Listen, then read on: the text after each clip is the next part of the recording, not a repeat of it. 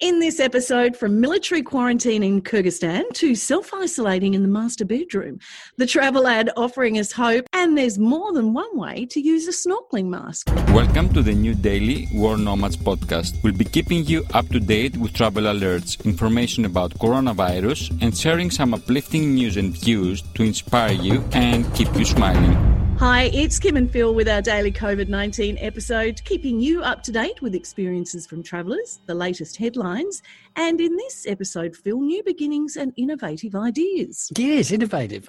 Italian engineers have repurposed the Easy Breathe snorkeling mask as a CPAP or ventilation mask. Obviously, the ventilation masks are in very short supply because everybody needs one when they get admitted to hospital. You know which one I'm talking about? The snorkeling mask. It's like the full face snorkeling mask. Yeah, have you seen those? I have. I'm a snorkeler, so when I've seen people with those, I've thought, this sounds odd, how do you breathe? Because they're full, it's like a full face thing, but obviously they've got the snorkel. Have you used one of those? I haven't used one of those snorkels, no, because I'm okay with the old school, so I don't mind that at all. And they're certainly not needed for snorkeling any reefs at the moment, so a big thumbs up to those Italian engineers. What else you got? Look, the ideas for virtual tours keep on coming. The latest is the Northern Lights in Lapland and the Pyramids of Giza in Egypt. Links in show notes. Still to come, the ad campaign that may just bring a tear to your eye. But first, this episode's travel story belongs to Stephen.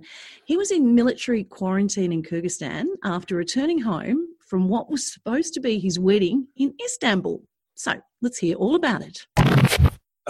So I'm based in Bishkek, Kyrgyzstan, off and on throughout the year when I'm not doing projects abroad, working abroad. And I left here on February 28th and managed to fly back finally on the 19th of March at like 2:40 in the morning. I had left to go to ITV Berlin and in fact had already taken off by the time that they canceled it. So I was in Istanbul on a layover when they canceled finally the conference. So anyway, I continued from there to Germany. And then by the time that I was trying to come back to Kyrgyzstan, this whole thing had just exploded. And so Germany was on the list in Kyrgyzstan for anyone arriving from Germany, Italy, South Korea, China, a number of countries, was mandated to go to a 14-day quarantine. So it wasn't quite 14 days for me at the actual quarantine facility. On the evening of day 6, they finally let most of us go home for self-quarantine if we were asymptomatic. But I spent 6 days living on the site of a former U.S. military base that was once used as the transit center for soldiers going to Afghanistan. And then when the U.S. left in 2014, they handed the base over to the Kyrgyz National Guard. And so because it was just across the street from the major international airport, the government set that up as the primary quarantine facility for potential COVID patients. Well, I've spoken to a lot of travellers that are holed up in Airbnbs, hotels, but nothing quite like that. Was it depressing? Yeah, look, I mean, even the surprisingly facilities and treatment were fine, you know. It was just depressing in the sense that the whole reason I flew back was to be back with my family here. And then I made it to like just outside the airport and got diverted into this quarantine facility. So it certainly wasn't a good time, and it's something I would go out of my way to avoid again. But it also was that one step closer to getting home and getting to my family. I bet. And look, for those that may not know, that conference in Berlin is like the conference on the travel calendar. So I'm guessing you probably know quite a few people that were in a similar situation to you, finding themselves stranded. Yeah, well, so a lot of the travel bloggers that I know ended up going anyway and doing sort of just side talks and meeting with each other and hanging out. And so for a lot of people, I think they still managed to get some use out of it. But I was coming at it from a travel writer perspective and was doing a little bit of work for a DMO. And so there was just really no reason for me to be there in the first place. But I was just so sort of thrown when they canceled it and I was already on the way that I said, well, I've got this flight tomorrow morning anyway. I guess I'll still take it and get there and then sort myself out after that. Now, you've mentioned your family a few times. Not only have you had this experience, but you've also had to cancel your wedding. A lot of people have, but you were supposed to have your wedding in Istanbul. Tell me what it was going to be like. Yeah, so March 21st in Kyrgyzstan, in Central Asian society broadly really, is a big holiday called Nowruz. And so it's like the sort of traditional Zoroastrian New Year is the basis of it. So we had scheduled it for that day, you know, thinking, look, this is already a big celebration. We want to pull family together and have this big additional thing to celebrate for the rest of our lives. So it was going to be a Bosphorus cruise on a nice little yacht with about 50 of our family and closest friends. Basically just selling in between Europe and Asia for 5 or 6 hours, and to tie the knot and do some dancing. We had some Kyrgyz cultural performances planned from some students that live in Turkey, and it really seemed like it was going to be a nice event. But then obviously, like, all of our family were flying in from abroad. The vast majority of our friends were flying from other countries to Turkey. And so the closer we got, it just seemed really irresponsible to ask people to fly to Turkey and hope that they could get back home afterwards, So a wise decision, but how's your girlfriend feeling, Well, so luckily, legally, she is actually my wife already. We finished all the paperwork in Kyrgyzstan before I left for ITB. So we are, of course, very disappointed. I think a lot of our friends and family really are too. They had really been looking forward to it. We spent a lot of time talking about it and planning it.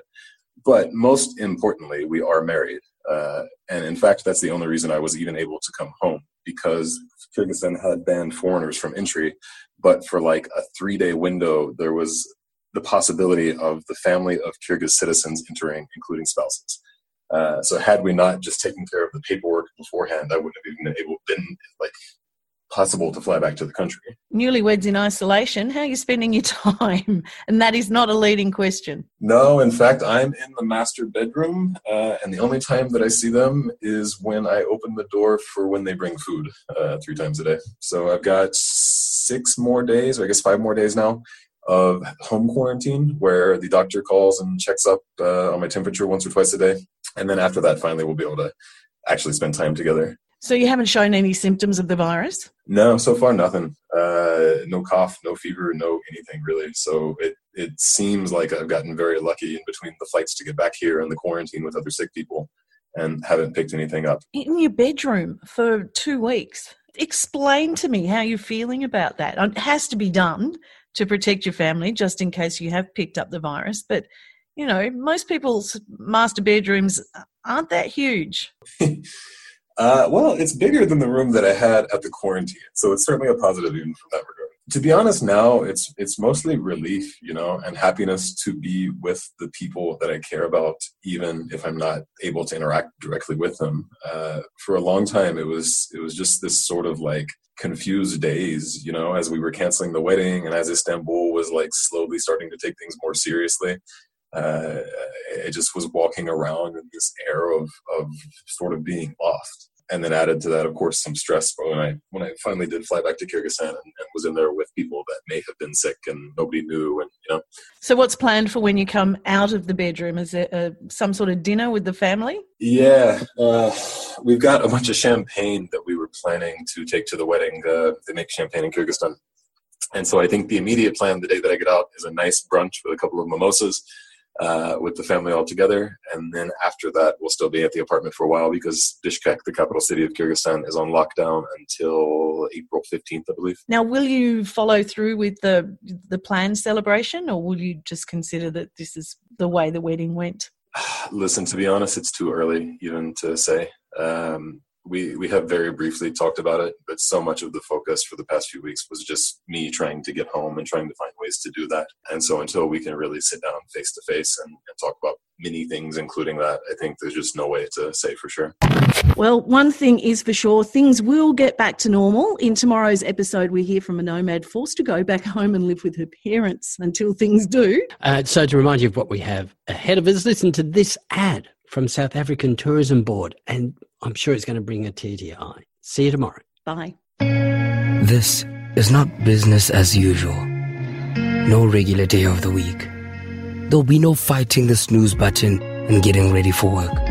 This will be something else. A country closed for travel, and so closed for business.